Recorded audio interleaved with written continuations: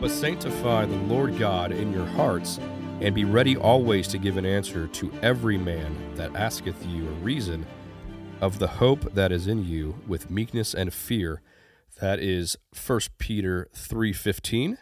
Welcome back, ladies and gentlemen, to another installment of Thinking Well podcast. I'm Kyle. And I'm Tom. What's up, Tom? What's going on, Kyle? Finally got my voice back to normal, and I don't feel like garbage. That's good, So, man. praise the Lord, because I don't know what it was, but it was the absolute worst. Just hung out forever.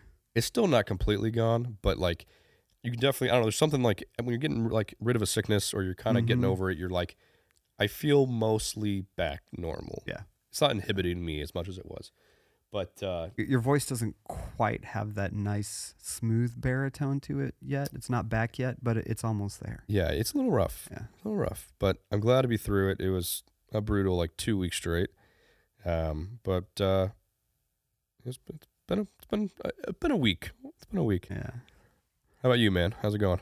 Well, man, by the time this episode airs, I'm going to be a day away from walking my daughter down the aisle. So I'm pretty excited about that. It's awesome, man. Congratulations. Yeah, we got a ton of people coming in for the wedding and everything, and just a really exciting time, man. Like, Yeah. it's super cool. Yeah, that's pretty much the only thing on my mind at this point. You guys getting ready, getting stuff?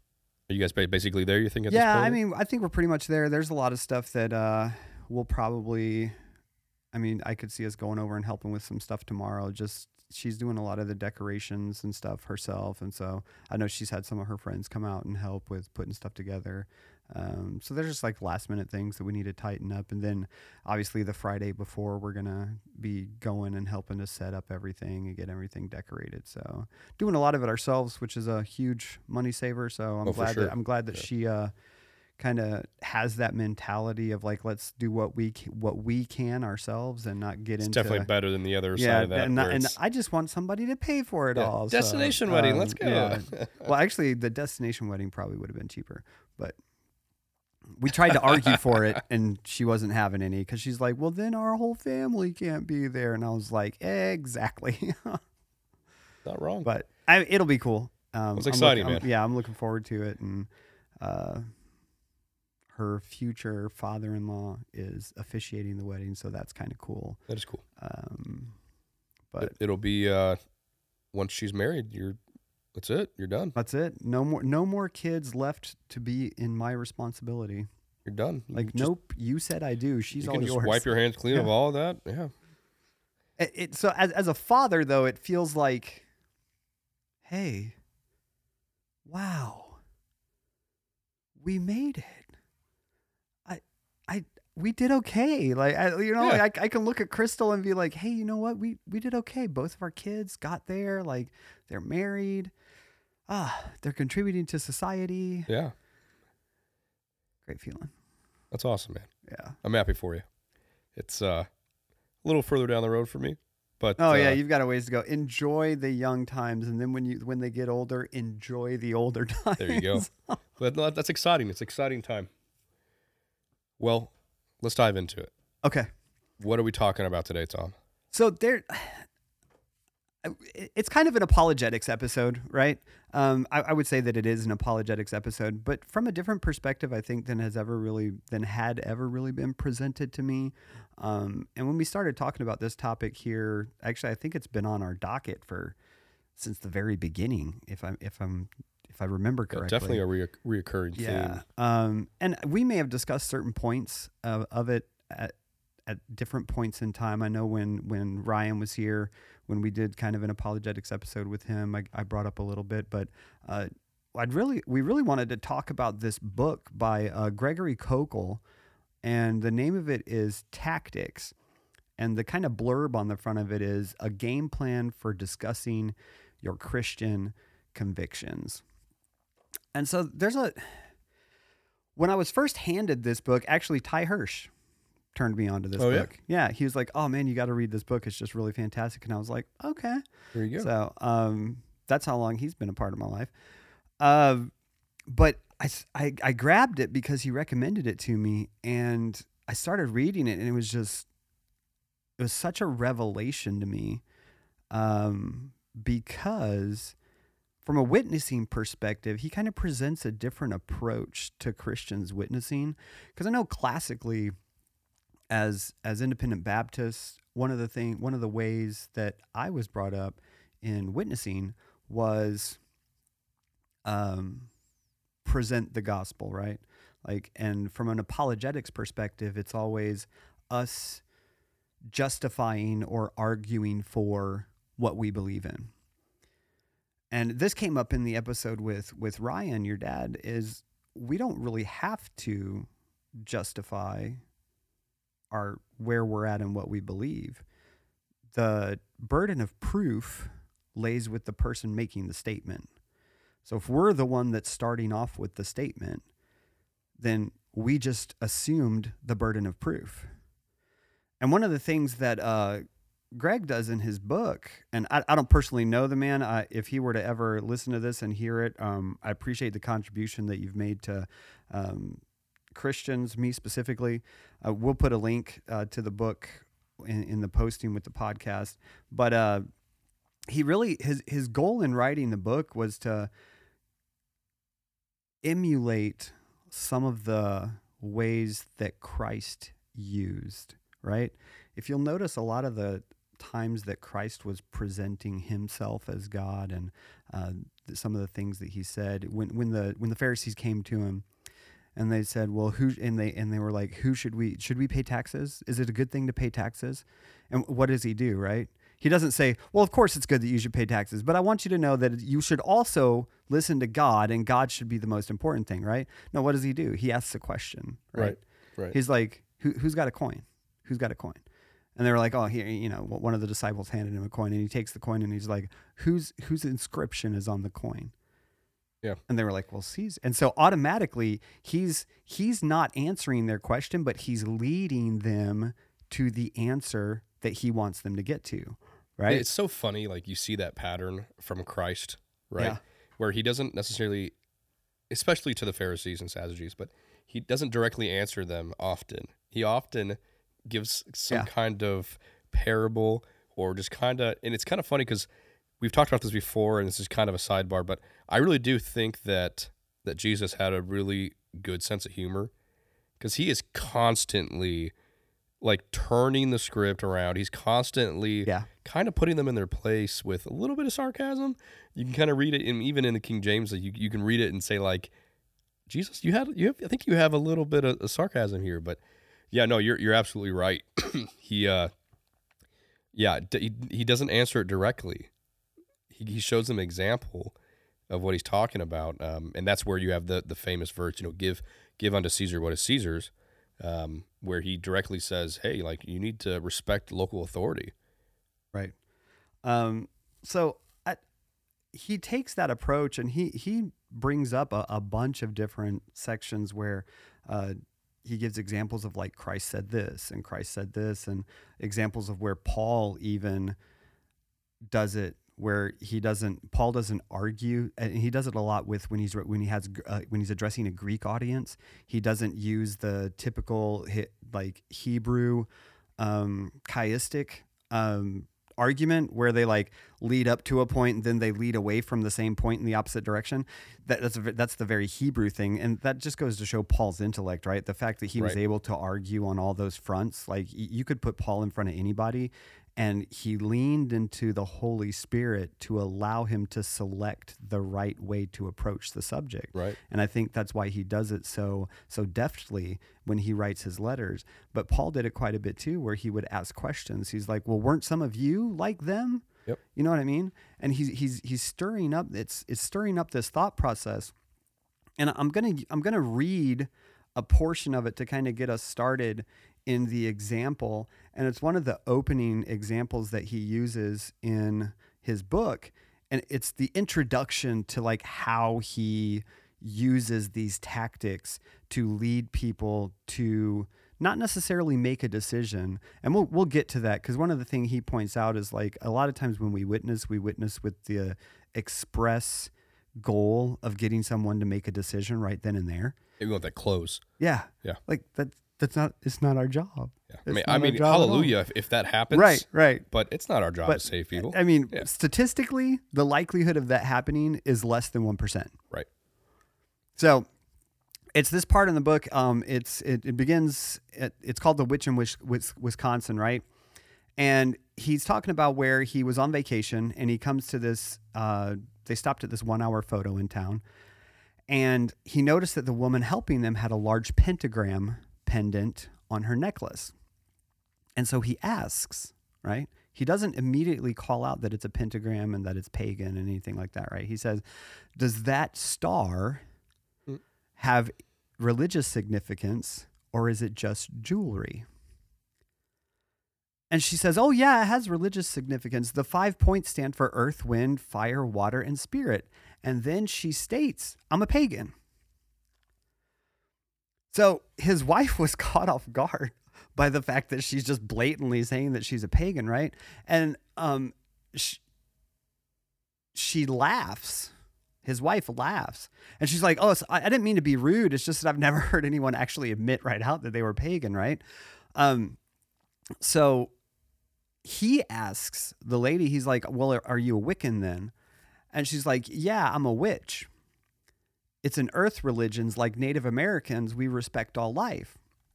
So he doesn't make any assumptions, right? Yeah. He asks a question. He's like, "Well, if you respect all life, then you're probably pro-life on the abortion issue, right?"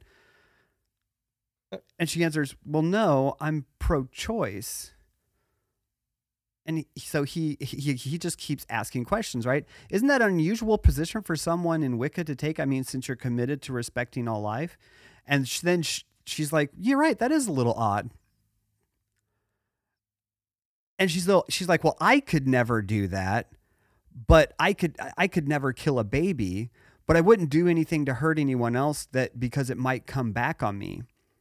So already she's coming to a point where she's contradicting herself, and he hasn't made a single statement yet. And he keeps going, and because she used the phrase like "kill a baby," right? He automatically like drops the abortion word and starts talking and he turns it to the focus of baby killing instead, right? And he says, "Well, if you wouldn't want to do anything to hurt a baby, but other people would, shouldn't we do something to stop them from killing babies?" And she's like, "Well, I think women should have a choice." And now what he says is like, generally like statements that women should have a choice are kind of meaningless. It's like the statement, "Well, I have a right to take blah, blah, blah," right? Or choose what? Take what? Right. I have I have the right to choose all of those things. Finish the sentence. Yeah. But she didn't put all that. One of the things that she had identified is that abortion was baby killing to her. But yet she admittedly said that she was pro-choice, but she wasn't comfortable forcing the way that she defined it on other people. So this is what he does. He's like, "So do you mean that women should have the choice to kill their own babies?" And then she answers, and she thinks for a moment. She's like, "Well, I think all things should be taken into consideration when we talk about this question." And he's like, "Okay, what kind of considerations would make it okay to kill a baby?" And immediately she answers, "Well, incest." And he's like, "Okay, well, let me see if I understand this correctly. Let's say I had a 2-year-old child standing next to me who had been conceived as a result of incest.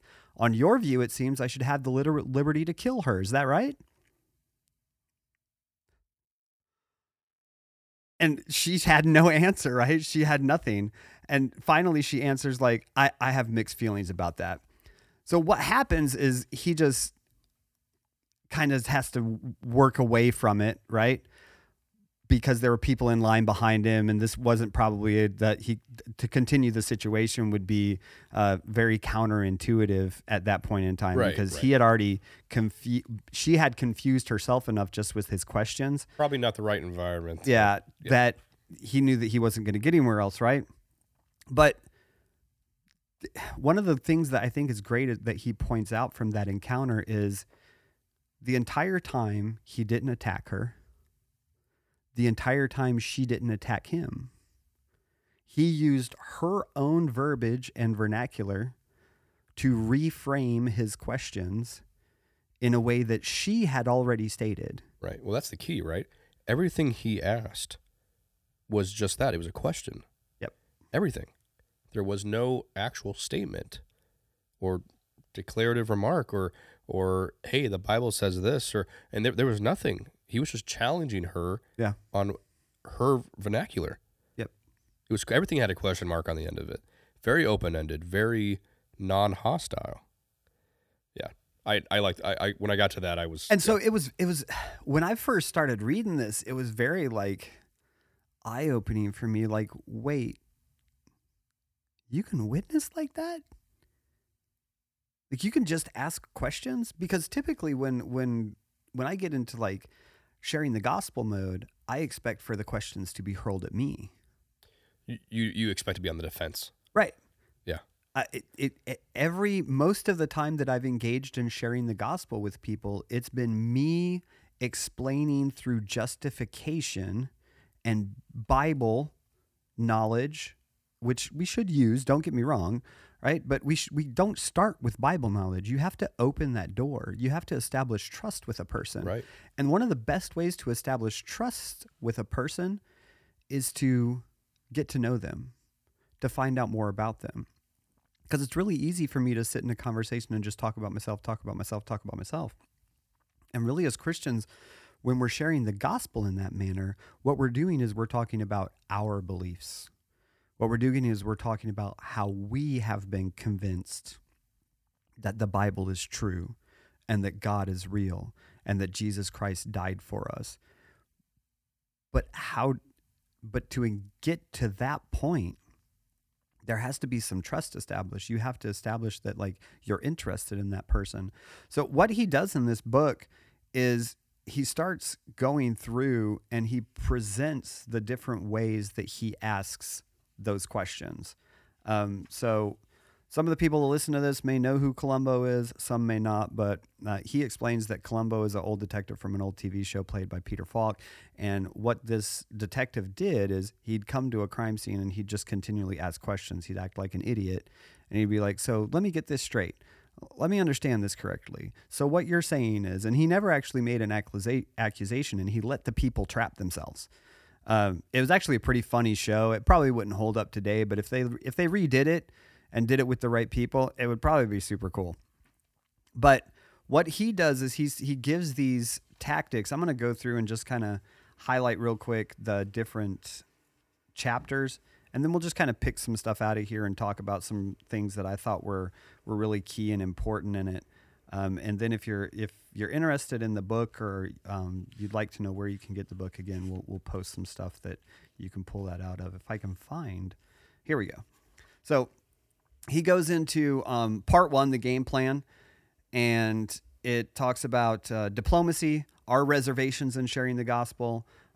He talks about introducing what he calls the Columbo tactic, the second step of the Columbo tactic, the third, and then how we perfect those things.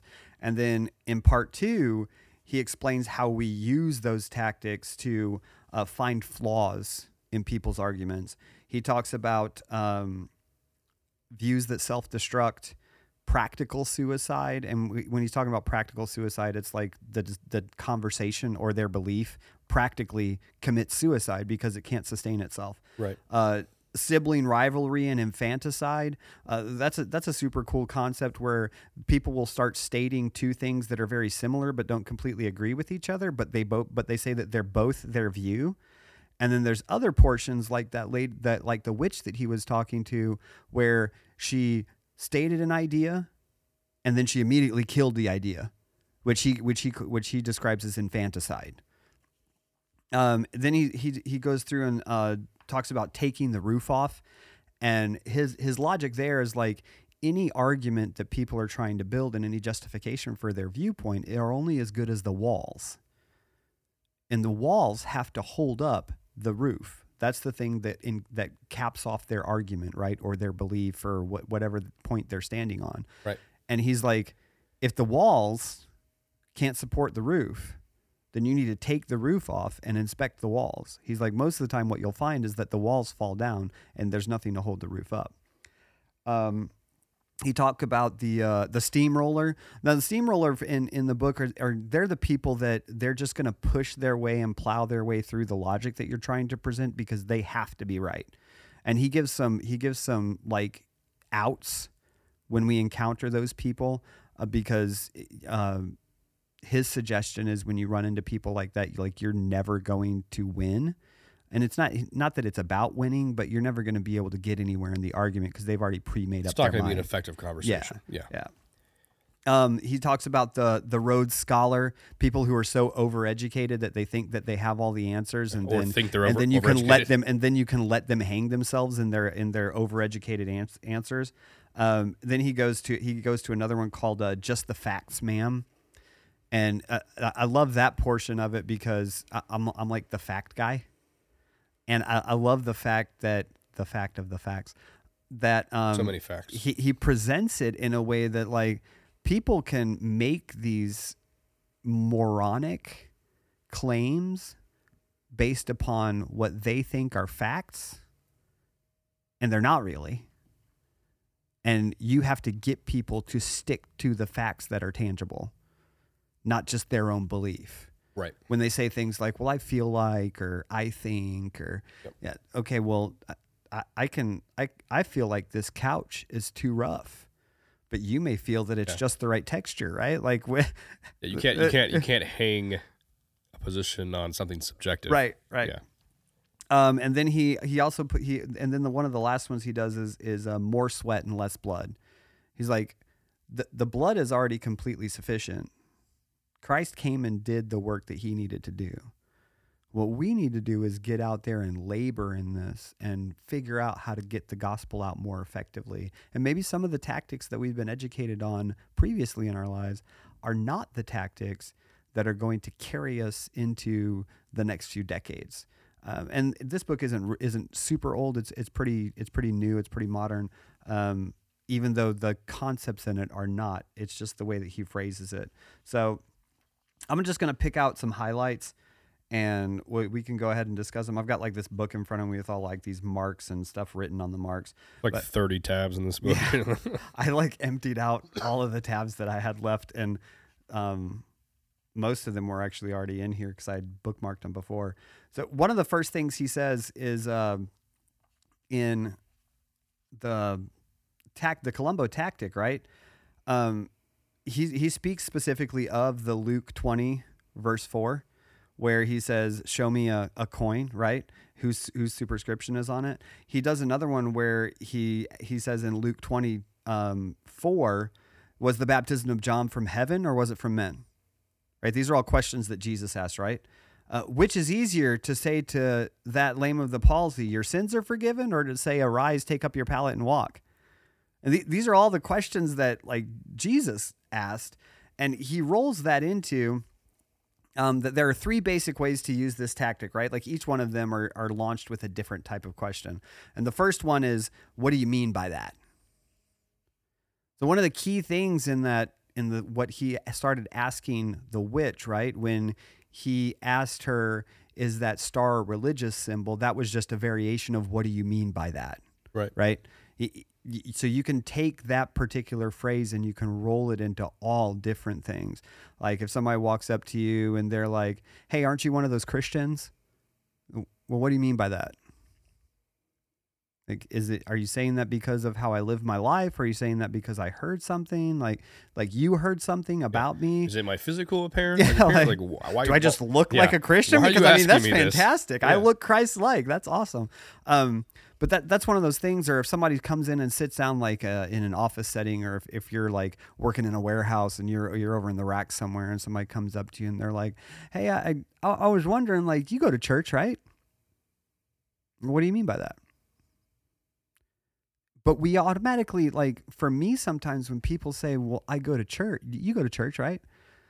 My typical answer was like, yeah, like I go to church every Sunday, you know, we're in church every time the doors are open. And I immediately like would start talking about myself and how Christian I was and how God-fearing I was and how much I would just strive to be Christ-like, when really what they were asking me that for is they were getting ready to like pour their heart out to me. But here I was being a stumbling block, Right. because instead of asking why they were asking why I went to church, right, I was assuming they wanted to know something about me.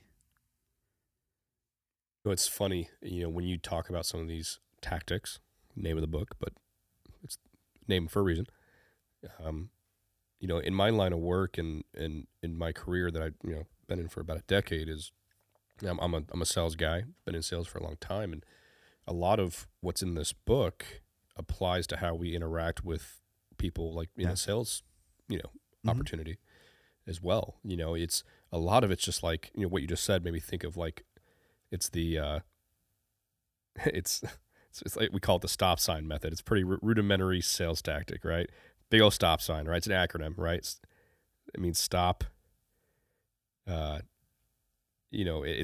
means like stop talking and pull out your pen, because you can definitely talk your way out of a sell.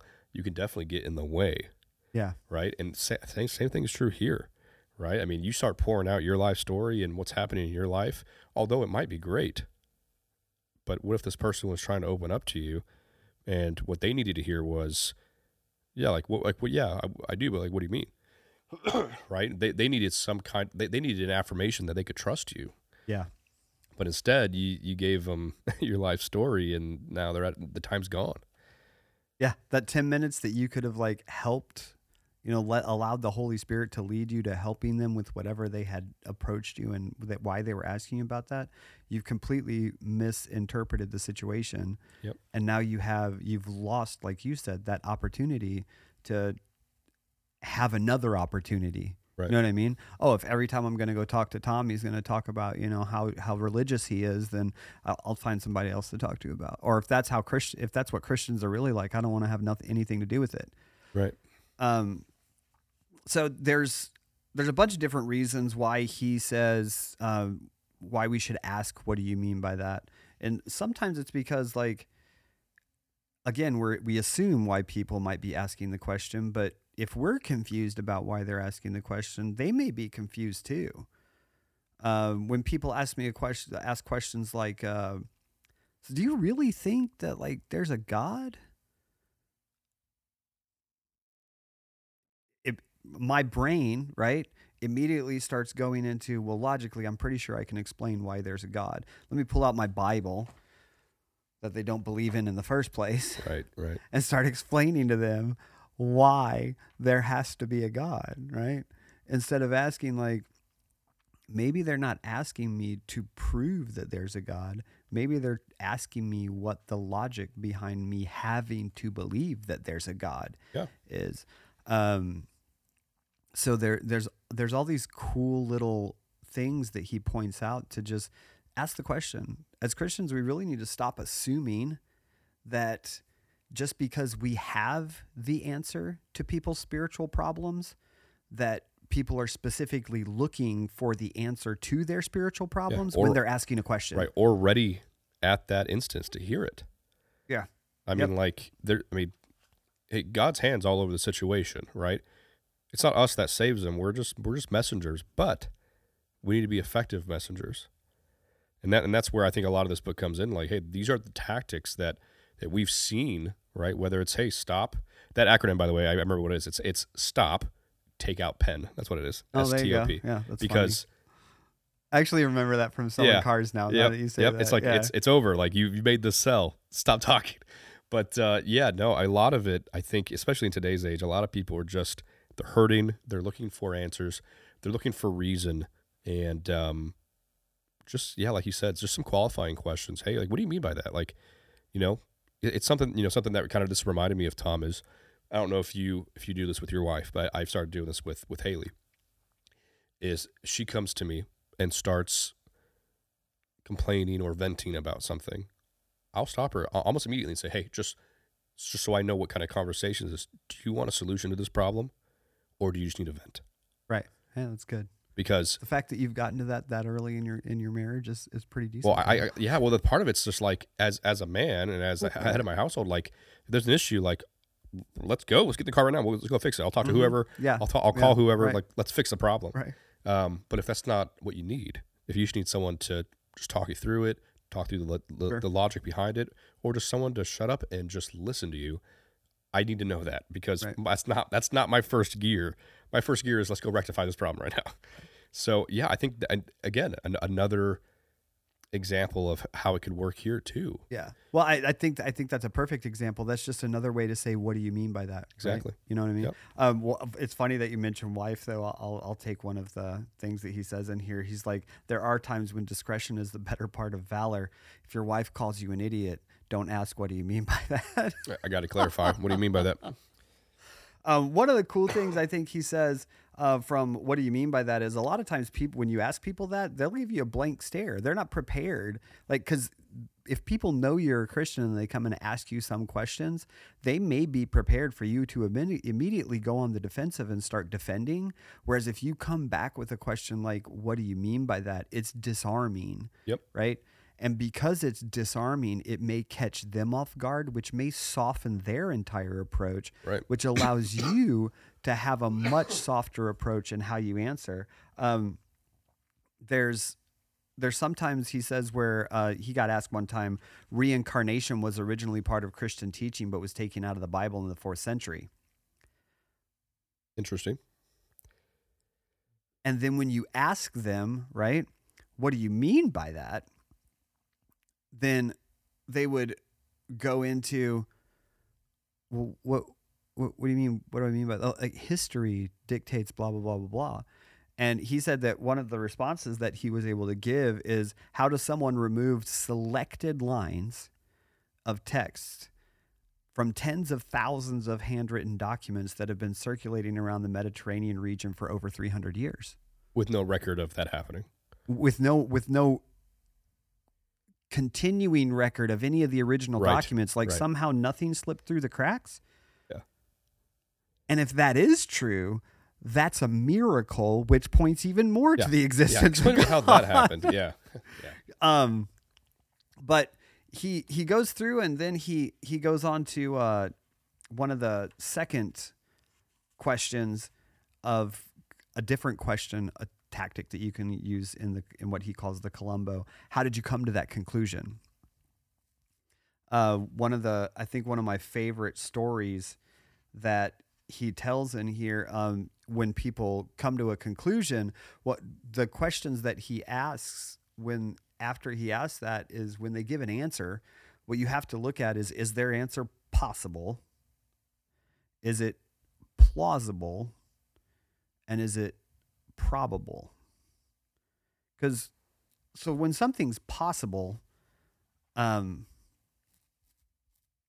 means the realm of human thought, right, can grasp a hold of it. Right. Whereas something being plausible means, is it reasonable to think that something might have taken place given the evidence? Right. And that's the key word, right? Because many things are possible, right, that aren't plausible. And then the last one, is it probable? Is it the best explanation considering the competing options? So when you ask people that alternative question, how did you come to that conclusion? And they start listing off like, well, this experience in my life, I came to the conclusion that if there was this thing that existed, then it just couldn't be for me. Well, is that possible? Like, is it possible that someone else could have had a competing or different experience that would have led them to think in the other direction? Well, I mean, I guess that's possible. I mean, obviously, you know what I mean? And just asking those questions, like, I'm not saying, well, I can't believe that you don't believe in God. Let me show you in the Bible how creation points to God. That doesn't mean anything to them personally yet. But instead, by asking those questions, how did you come to that conclusion? Now I'm finding out more about how they built their anti-belief system, instead of just going into and saying, well, you're wrong. Yeah. Tom, this kind of reminds me of another, I'm sorry to go back to this, but like another thing that, I've learned in my career where you have to find the objection. You have to find the main objection in a lot of these conversations. The questions, get to know them better, learn about why they hold this position, because you don't know who you're talking to all the time. You don't know what experiences they've had in their life that's led them to where they're at now. Right. So getting to know a little bit about their background, a little bit about why they believe what they believe, a lot of times will make them defend their own faith. Yep. And to be fair, and to be honest, not a lot of people, even within Christianity, but give any faith, any belief system, aren't really prepared to do that. Yeah. They just aren't. So, and I'm not saying, hey, we gotcha. That's not a gotcha moment. No. But it makes it easier to have these non-confrontational, just conversations with unbelievers, right? It allows you to kind of break in on their life a little bit and be that trusted source of whatever it is, whatever they need, right? And I think that's a big tenet of it. It's just, hey, it's not going to be, hey, we're going to sit down for hours and we're going to go through everything on the first time, right? It might take 12 sessions. You might be the only time. You don't know. And we talked about this before, right? Yeah. And I'm sure we'll get to it. But for me in my life, my witnessing life, as a sales guy, it's hard for me to turn off that side of my brain once we get kind of engaged in discourse. Because in me, it's like I have to make this sell. I have to get to the close, and I have to make them close. It's very easy for me to connect those dots and say, okay, how do I maneuver this conversation where, we get to a point where I can share the gospel effective enough where they have this breakthrough, and it's this prayer, they're crying. The Holy Spirit knocks down the door of their heart. And there's angels singing, and it's crazy. Yeah, like less than 1%, that's probably going to happen, right? It's really about how can you be the most effective in the time that you have. And a lot of the time it's not, hey, I'm going to break down the door of their heart with biblical truth that they don't even believe in. Yeah. No, it's, hey, like, let's establish that I'm someone you can trust, that this isn't transactional. Like I sincerely care about you, and this is why. And yeah, those probing questions really get down to the bottom of it. Because again, you're putting the burden of proof on them. There's another book that I read recently that actually I think addresses that point really well. I actually just finished it. I think it's called Halftime. I think that it is called Halftime, but I think the author is Bob Buford. And one of the things he says in there ties in directly to this book, where he's like, in the parable of the sower is never depicted as going around and selecting the ground that he was throwing the seed on. The entire parable of the sower was he had a job. His job was to sow seed, and he went and he threw out the seed. Yeah, everywhere. Everywhere he went, like he was just walking along, and no matter where he was throwing out seed. And he'd walk 5 steps and he'd throw out more seed. It didn't matter to him what the ground looked like. His job was to throw out the seed. And I think sometimes as Christian, we think that like we have to search out that really good ground. We've got to find that real where we fertile, know that the seed is going to take hold, and we know that the seed is going to just get all the water that it needs and the sunlight that it needs. You know what that does, though, Tom? It's going to grow into a pretty, pretty plant. When you search out that kind of soil, when you're trying to witness, the other side of that coin is you're neglecting the hard, the rocky soil, the stuff that you look at and you're like, oh, it's nothing could possibly grow there. Right. I don't know if Christians, we think about the other side of that is like, yes, there's going to be times where you have major wins. And if you've never personally, if anyone's listening to this and has never personally led someone to Christ, it will change your life. And I pray that it happens for you. Amen. But not every single conversation you have with an unbeliever is going to be a home run. Yeah. It's not the way it's going to happen. Sometimes it takes time. Sometimes it takes you planting the seed on some rough, rocky ground, and it takes years of other people and the Holy Spirit breaking that down and it falling into cracks and it finding somewhere where it could grow. Mm-hmm. You might just be a small part of this puzzle that the Holy Spirit is using in that person's life. It's hard sometimes to sit down and really accept that and say, it's not my job to make sure this person is saved. It is my job to plant the seed. Well, and one of the other cool things about that parable is it doesn't even say that he moved. Oh, yeah. It just says that he threw out seed and some of it fell on all these different types of ground, right? Like, for all we know, it could have been the same patch of ground. It could have been one patch of ground, right? But as he threw the seed within that patch of ground, there was some rocky soil, there was some shallow soil, there was some good soil. We don't know what it's going to hit. Right. But if we only look for the parts that it's all good soil, are we going to miss that one little bitty square inch patch of good soil in the middle of all the bad soil? And because we ignored that patch because of all the bad soil that was around it, so that one little patch of good soil is probably not going to be any good. Well, now that seed doesn't get planted. Right. And we're being selective. It's never going to grow. Yep. And it's not our gospel to hang on to like that. That's a heavy weight. Like, if you think, think about it. I mean, like, think about, like, I mean, if that's what you believe, I mean, like, friend, I implore you, like, hey, like, you can take that burden off your shoulders. Like, you're not saving anybody. I'm not responsible for that. You know, Thank God. I'm not. I'd be terrible at it. Right? My job is just to stand and throw seed everywhere. Yep. To spill Jesus everywhere. It's like those grass planters, the wheel driven ones that have like the spinner. Yep. Like that's all we're supposed to do. We're just supposed to drive it along and throw the seed out everywhere we go. You know, and sometimes maybe your route's in the middle of a street. You forgot to close the gate. Whatever it is. But then there's that one place in the middle of the street, right, where that stuff's coming. Yeah. And I think it's great to think about it like that, because we really just using these kind of tactics will allow you to like learn a little bit more about the soil that you're working in, but it doesn't mean that you're supposed to select it. You should already be in the process of throwing the seed. Right. And then you can learn more about the soil that the seed has now fallen on, but don't learn about the soil before you try to plant the seed. Or like even in the example he gave early on in the book about the Wiccan, right? I mean, I would classify that as pretty rocky soil, right? He didn't shy away from it. He wasn't selective, right? He challenged her on what she was wearing, what she believed. They got on a discussion about abortion right there, you know, at the shop. So it's not something that he was selective at all about, and I think it's dangerous, right? When we play that role, I mean, being selective in that kind. I mean, it's not our job.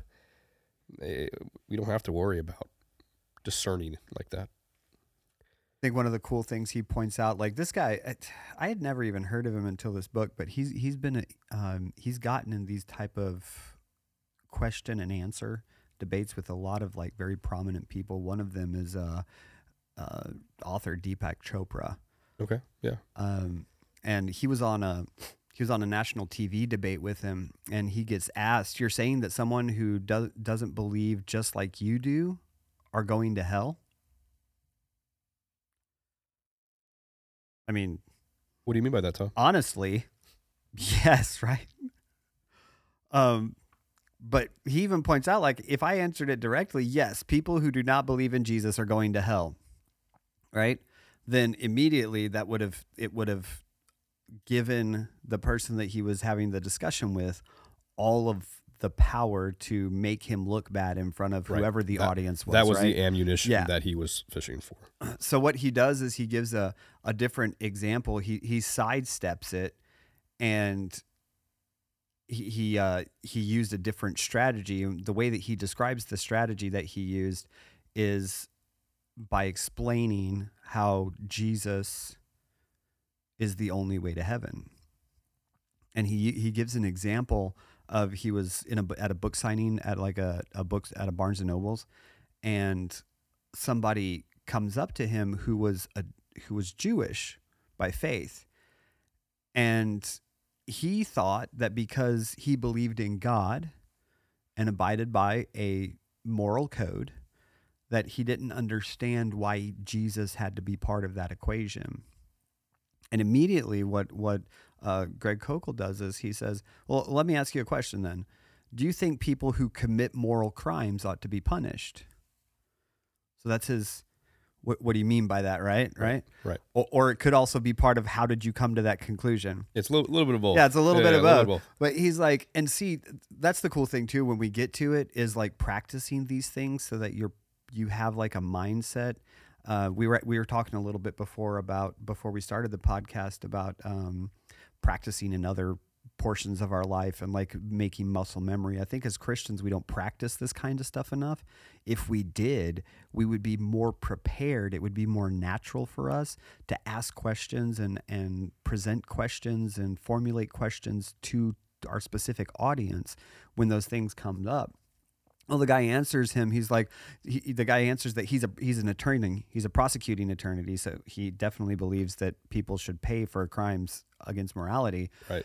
And Greg Koukl answers, so then my second question would be, have you ever committed any moral crimes?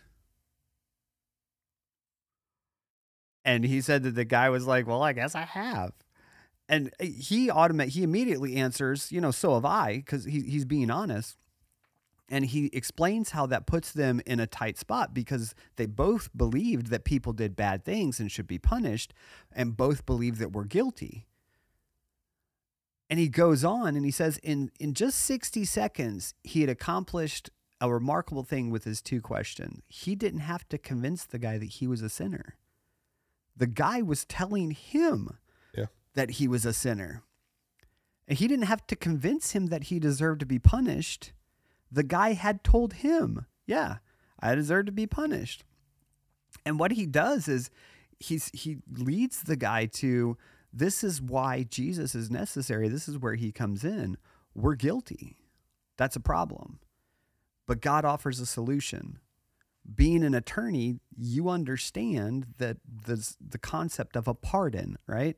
And he's like, he personally paid that penalty and took the punishment for all of our crimes so that we would never have to. So either we take that pardon and we go free, or we don't and we take the punishment.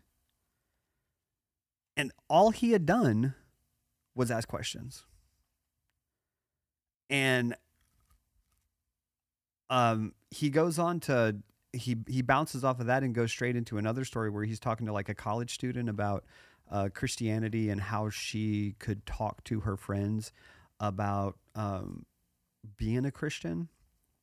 And one of the conversational pieces that he uses is, why do we need to become Christians? Well, how do you explain that in a question format, right? And he goes into, she obviously answers, well, Jesus saves us. Like, that's why we're Christians, because we're saved so we can be Christ-like. And so, well, he saves us from what? He saves us from our sins. Well, so you would say maybe that we have a spiritual disease that needs to be cured? Well, can simply believing in God heal that?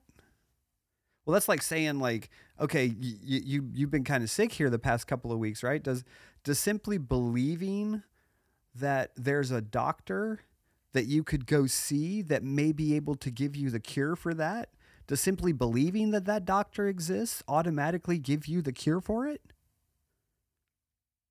No. You know what I mean? Like, you have to pick up the phone. You have to make an appointment. You have to go and get the medicine that you need to be well, right? And I love how he breaks down those two separate concepts where he's having two different conversations about the exact same thing.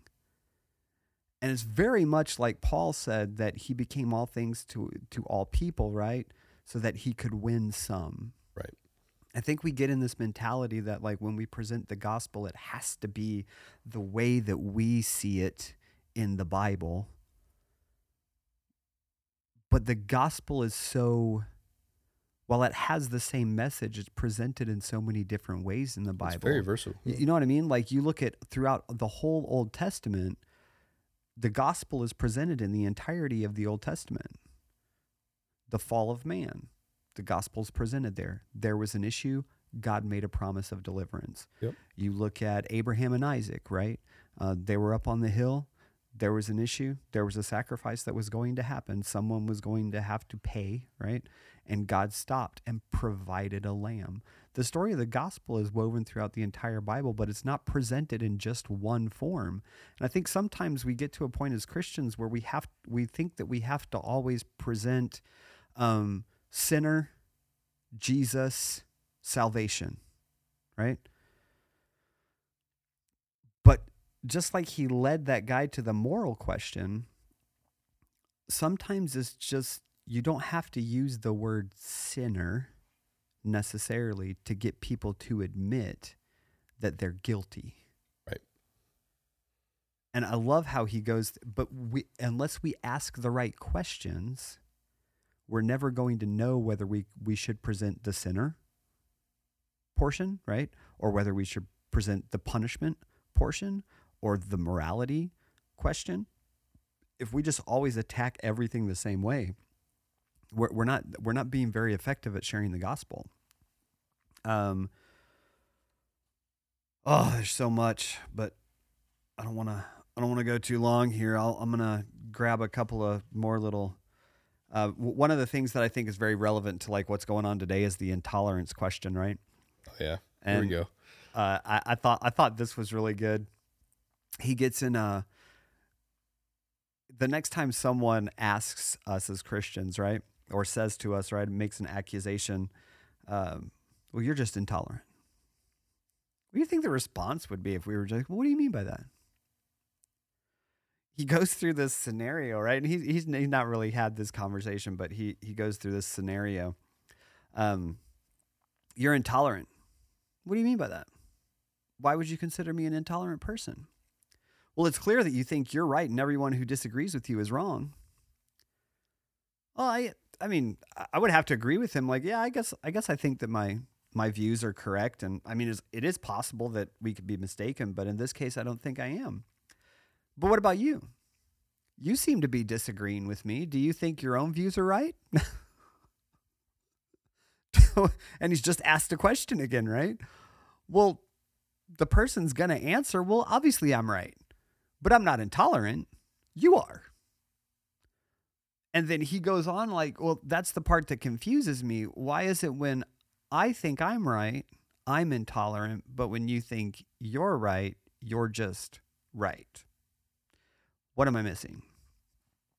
And those two things is the beginning of that phrase or paragraph and the end of that paragraph. That's the part that confuses me. And what am I missing?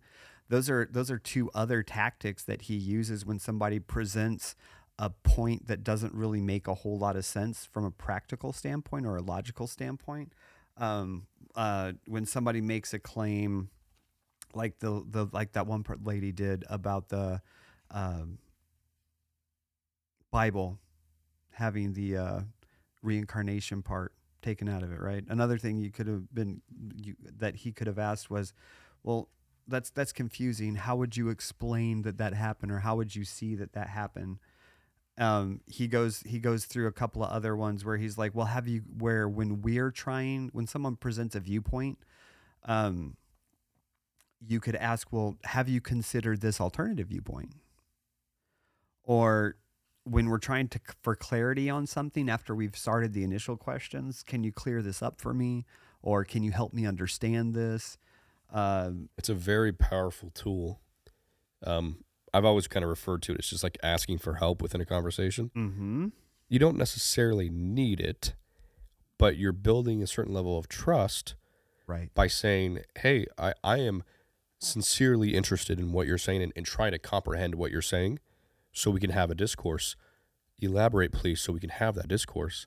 And if a person is willing to get to that level where you're both calmly having that conversation where they're willing to dive deep into what they believe and explain to you what they believe in detail. If you're asking for clarification and they give it to you, yeah, you're in a pretty good spot. Yeah, because they've given you enough time and respect to do that. And I would say, I mean, at least over 50% of the time, you should be able to reciprocate that, and hopefully they would give you the same courtesy. to that point specifically, he talks about a specific engagement that he had with a waitress. This will probably be like the last full example that I give, but I loved this one, and I wanted to specifically call this one out. So he's sitting at a restaurant, right, and he starts talking with this waitress who's serving him, and they get on the subject of spirituality, and he just randomly mentioned how some religious beliefs seemed like really foolish to him, and she immediately says, "Well, that's oppressive. Not letting people believe what they want to believe." Which immediately, like, as soon as I read that for the first time after already being like halfway through the book, I was like, wait a second. She just said that it's oppressive for him not letting people believe what they want to believe. And then he gets to the same place that I get at the end, right? And he asks her, like, well, what do you think I'm wrong? And she's like, well, I'm not saying you're wrong. I'm just trying to understand like what you're saying, right? And his point was that it was okay if she thought that he was wrong, but if she didn't think that he was wrong, then why was she correcting him? Because you only correct someone and try to change their mentality if you think they're wrong. And she didn't have like an answer. She's like, and he was like, well, isn't that being oppressive then? And she didn't have an answer. And the reason why he gives this entire thing is because when you present people with enough questions, at some point they usually run out of an answer. And then instead of going further down that road, they'll shift focus. Right. And what she does is all religions are basically the same after all. Now we're not even talking about the same thing. And so him being him, right? He's like, oh, really? How are they all the same? And she goes into like, well, they all believe in a God, and they all say that you have to do something to get to the next place. And most of them say that there's a bad place that you go if you don't do this thing. And his point was, well, and he uses the whole consider this thing, right? And he's like, either Jesus is Messiah or he isn't. Well, if he isn't Messiah, then the Christians are wrong and the Jews are right. If he is Messiah, then the Jews are wrong and the Christians are right. So one way or the other, one of those two religions are right, or one of them are wrong, right? Right. So, and he's like, so under no circumstances can they both be, quote unquote, basically the same. And so then she pivots again. Well, no one can really ever know the truth about religion. And so he asks, like, well, why would you believe something like that? And she couldn't do it again, right? Because he wasn't just accepting what she was saying. He was asking for justification for her belief. And I think a lot of times, and I love this. This is probably my favorite scenario in the book. One of the things that he keeps saying in the book itself is when people can't come up with an answer, or they don't have an answer for his questions, he just sits and waits. That is so difficult. Yeah. To let the silence speak. To just is let them very difficult. Yep. Let them sit there and formulate, and let them sit there and ruminate and marinate on all of the things that they want to say. And instead of, because a lot of times what I'll get in the habit of doing is throwing out multiple choice, right? Like, well, are you saying that because of this? Are you saying that because of this? Are you saying that because of this? Which then makes me argumentative, because they're like, well, no, that's not what I mean. No, that's not what I mean. You don't even understand where I'm coming from. Yeah. You know what I mean? Or like doubling down. So like you said something and they're pondering it. They're trying to pivot or whatever. But instead of letting them come to the conclusion that you're trying to let them come to, you say something else to fill the silence that reinforces your original statement, when it's just not needed. Which then makes me seem like I'm trying to prove that I'm right. Right. And I'm right because you can't come up with an answer. Yeah. Well, it's also kind of a little argumentative. It's also a little showboaty if you really get down to it, Right. Because you're just it's adding insult to injury. It's like, see, I knew you were wrong. Yeah, it's not the objective, right? And like as we close, I think something that you kind of alluded to it a few minutes ago, kind of what we talked about before we started recording, is when you talk about like a book like this or a topic like this, you kind of get down to, okay, but like that's great, but like why? Like why is it important as Christians today to be equipped as such, right? And I think it's funny, we kind of talked about it when we weren't even recording, but if you're training for something and you need to be proficient at it, whether it be, we were talking about self-defense and home defense, but it could be anything that you're passionate about and that you're training for, that when it's go time, when you need to execute that thing, you can rely on your training and it becomes second nature. It's not you stumbling. You're better at that thing, right? That's the point, right? We've said it about 100 times this podcast. We're not the ones doing the saving. Yeah. Right? We don't have that burden. Thank God. We don't have that burden. But there's nothing in Scripture. There's nothing out there that says, hey, like you can be a mediocre messenger. Like, no, we should be proficient. We should be experts. It's the one thing we can be. Yeah. I don't want that responsibility to do the saving work. That's not what I want. Right. But what I do want is I want to be excellent in how I manage that conversation, that relationship, how I am the messenger. I want to be proficient. Just like whether it's with a weapon or home defense, or if you're an athlete or you have some kind of talent, a musician, you need to put in the time. To be proficient at that. It takes time. It really does. And I mean, as a Christian, I mean, can you, Tom, can you think of something else that's a better use of your time? Oh no, I actually think that as Christians we should sit and like role play and do I this was stuff. actually going to say that You earlier. know what I mean? Yeah. Like, because then it'll and do it alternatingly, right? Like one time we'll sit in a room and we'll have you be the person that has a certain belief, right? And then I'll be the person that's the Christian that's trying to witness. And then we flip that the next time we get together. But you're right. I don't understand why we think it's like people go to the gym, right? Why do you go to the gym? Because I want to be healthy. Well, you can be healthy without going to the gym. Well, I want to do a little extra. I want to make my body look a certain way, or I want to be fit, or I don't want to have to worry about, my cholesterol going through the roof because, I like to have a donut every now and then. And so I go work out so that I can work the donut. There's a goal, right? But so why are you building your body up that way? Why do you care about that? Because it's something that matters, right? Well, your body's only temporary. One of these days it's going to rot away in the ground. And so sure, you may be super fit right now, but we're putting time and effort into those things, but yet we're not going and we're not practicing our witnessing skills. Right. We're not practicing and becoming, like you said, proficient at sharing the gospel with people, but that has an eternal impact. Yeah. Like we're not flexing our spiritual muscles enough. We're not doing anything to build up those spiritual muscles.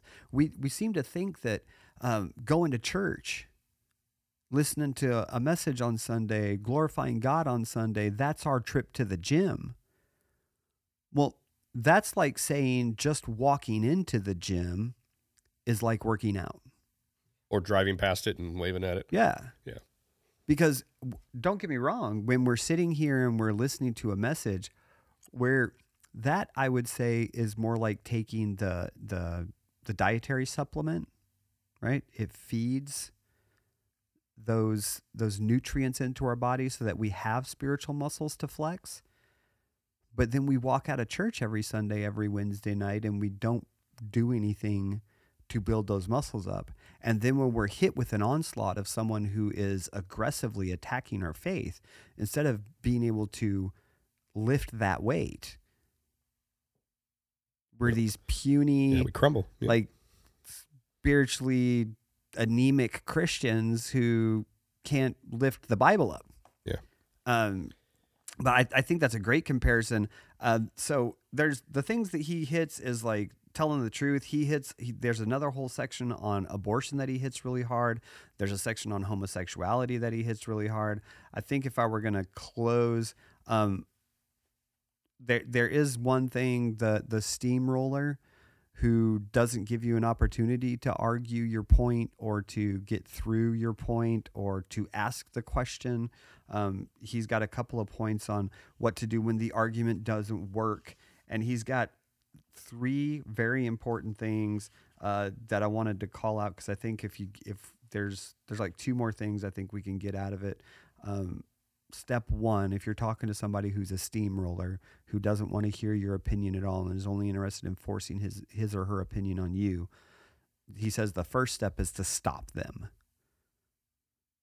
It doesn't matter what you do, just stop their onslaught. Yeah, you got to put them in a chokehold. Be nice. One of the things one of the things that he propagates in this book is like to be wise as serpents and harmless as doves, right?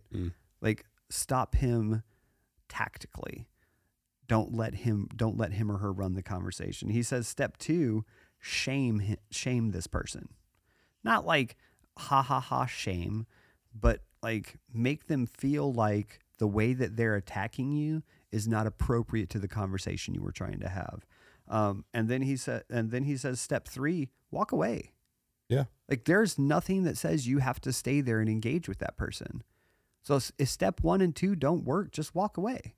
Because there's some conversations that you're not going to be able to recoup. Oh, absolutely. Well, and that's kind of what like goes back to what I was saying, Tom, is if they're not willing to give you the time of day, if they're not willing to be respectful enough to have the discourse, I hate to say it, but you're wasting your breath. Yeah. I mean, if they're not even willing to hear you, move on, brother. I mean, move on. I mean, you're literally wasting your breath. And it's unfortunate. We see it a ton in the political sphere. We see it a ton. I mean, just when discourse dies, that's when violence happens. That's when bad things start to happen. Remove yourself from the situation. Yeah. I mean, you're not going to have a meaningful conversation. Well, there's even a point in time where one of my favorite passages in the Bible is where like they're pushing Jesus and they take him outside because they didn't like what he was saying, and he was just asking questions, right? Just asking questions like, well, why are you saying this? You're saying that I'm being blasphemous because I say that I'm the Son of God, and he starts quoting verses at them, right? And they get so riled up that they like take him outside of the city, and Jesus was no longer there. So like even Jesus knew when to walk away, right? Right. Like could he have called? Could he have just spoken and everybody just died? Sure. Absolutely. Yeah. We don't have that power. So what Jesus did is in the moment, he limited himself to whatever a human being could normally do, right? With still all of his 100% God power, which is just super cool. And he was no longer there. He left. And I think we should get good at the art of gracefully walking away instead of leaving ourselves in the situation where we're just going to be berated and we're not actually going to have an opportunity to share the gospel. Yeah, no, I think there's a certain point in any conversation that it can turn south, and you kind of have to say, like, hey, have we crossed this line where this is no longer profitable? And getting to a point where you can say, and you're comfortable just saying, hey, I don't think we're going to see eye to eye here, and I wish you the best. I call you to repentance, but hey, I'm going to head out. Right. Is perfectly acceptable. And that might just be, hey, like what I said earlier, that might be your seed. That might be what you can contribute that time. Mm-hmm. I don't know how many people they've had walk away from a conversation like that, but that might be what they needed. Yeah. Right? I mean, it's a perfectly acceptable thing to do when you're in that situation. So the last thing, there's some, because he spends the whole book talking about how we should be more like ambassadors. Yeah. And so he says that ambassadors have these characteristics. They're ready for an opportunity to represent Christ, right? They're patient, which means that we're not just ready to argue all the time, but we're ready to listen. Yep. We're reasonable, so we don't just give unfounded resources. We don't just speak Christian speak. You know what I mean? Like if you're trying to talk to someone who's never heard the gospel before, and you start talking about propitiation, well, that's unreasonable. Like no unchurched human being understands propitiation. Right. Tactical, and those are the kind of the tools that he's tried to provide us, is being very selective about how we engage, and just instead of just barreling through everything and engaging. Clear, by being careful with the type of language that we use. Fair, by being sympathetic to people's points of views. Honest, in that we don't misrepresent someone else's view, and we don't try to glorify our view as being necessarily better than theirs, even though we know that it is. Like, we don't always have to get up on the holier than thou horse. Humble, in that when we are asked to specifically give our claims, that we're able to back them up, and that we don't rely on our own understanding. Attractive, because we act with grace and with good manners. Not necessarily that we're like physically attractive, because some of us aren't, and that's fine. But we can be attractive with the grace and kindness of Christ. And then dependent, because we know that our effectiveness requires us allowing God to work through us instead of trying to work out situations ourselves. If you've never heard of the book before, if you've never thought about the concepts of the book before, man, I would encourage you to read it. It's become a great gospel sharing tool for me, and it's allowed me to have some conversations I probably would have never had if I had never looked at it from that perspective. And just all of the points that he backs up biblically. I mean, he uses Paul, he uses Peter, he uses James, he uses Christ most. Yeah.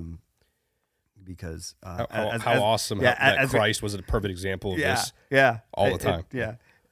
But the book is called Tactics. It's by Gregory Koukl. That's Koukl. And while I may not agree with everything that he believes doctrinally, I don't know that he doesn't ever mention being a Baptist. But I'll tell you what, he's solid on salvation, and he's solid on our depravity and our stance with Christ, and he presents some really good tools for us to share that with people who don't have him. Yeah, absolutely. I would say if anyone's interested in reading it, let us know. We can work something out and get it to you. Yeah. We'd love to do that. Definitely life-changing for sure. I want to leave our listeners with one last thing, and then we'll sign off. Okay. The name of the book is Tactics, right? Okay. Tactics, tactical, being strategic in warfare, right? Something as you were saying, last thing you said, Tom, is what kind of got me thinking was, as Christians, we have to accept that there is a spiritual warfare going on. That's right. And we take part in that. So I just want to read a couple verses here, and then we'll be done. But it's Ephesians 6:11-12, right? And a lot of people go to 12, right? And they read it, that we wrestle not with flesh and blood. Uh-huh. But the first word of 12 is for. Yep. So every time, and this is something I've started doing That's recently, good, every time that I see the word for, it's a conjunction word. I would implore our audience, every time you see that, go back and read the verse. Really go back until you find a noun. Where it started, right? Right, because a lot of that is like... For is wrap up. Yeah. But 11 says this, put on the whole armor of God, Amen, that he may be able to stand against the wiles of the devil. And then you get 12, because for we wrestle not against flesh and blood, but against principalities, against powers, against the rulers of darkness of this world, against spiritual wickedness in high places. Yeah. This book is very helpful. It gives us ammunition. It gives us hope. It gives us reason and strategy, tactics to fight this spiritual warfare. Good. And it's such a great tool. Another thought I had is like, I don't want people to take this as like, hey, we want to teach Christians how to like beat down people with arguments. That's not the point. But the point is to be equipped to be able to handle these conversations in love, to be able to challenge people, but still, one, uphold your testimony, and two, build a relationship enough where you can have these tough conversations, because it's not an easy conversation. But you have to be tactful, you have to be ready, and you have to build that skill just like everything else. Yeah. If you would like more information on the book or any of Mr. Koukl's other offerings, feel free to drop us a line. If you have a book that you would like to recommend for us to read and maybe discuss at some point in time, I think these kind of episodes may be something that we do a little more frequently. I know this is kind of the first one we've ever done as far as a book, kind of a book review, I guess, or an audit of a book. Yeah. Let us know if you like it, if you'd like to hear more of it, if you've got any suggestions. We can be reached at podcast@lakeworthbaptist.org. You can also reach us on Facebook or Instagram. Feel free to comment, like, share the podcast. We love our listeners. We appreciate your faithfulness. We would love to be able to get the gospel out there and touch more lives. Also, look out in the future for an additional podcast offering from Lake Worth Baptist Church coming soon. We're excited about that and about the continuing ministry of this platform and all of our media platforms. So, yeah, praise God.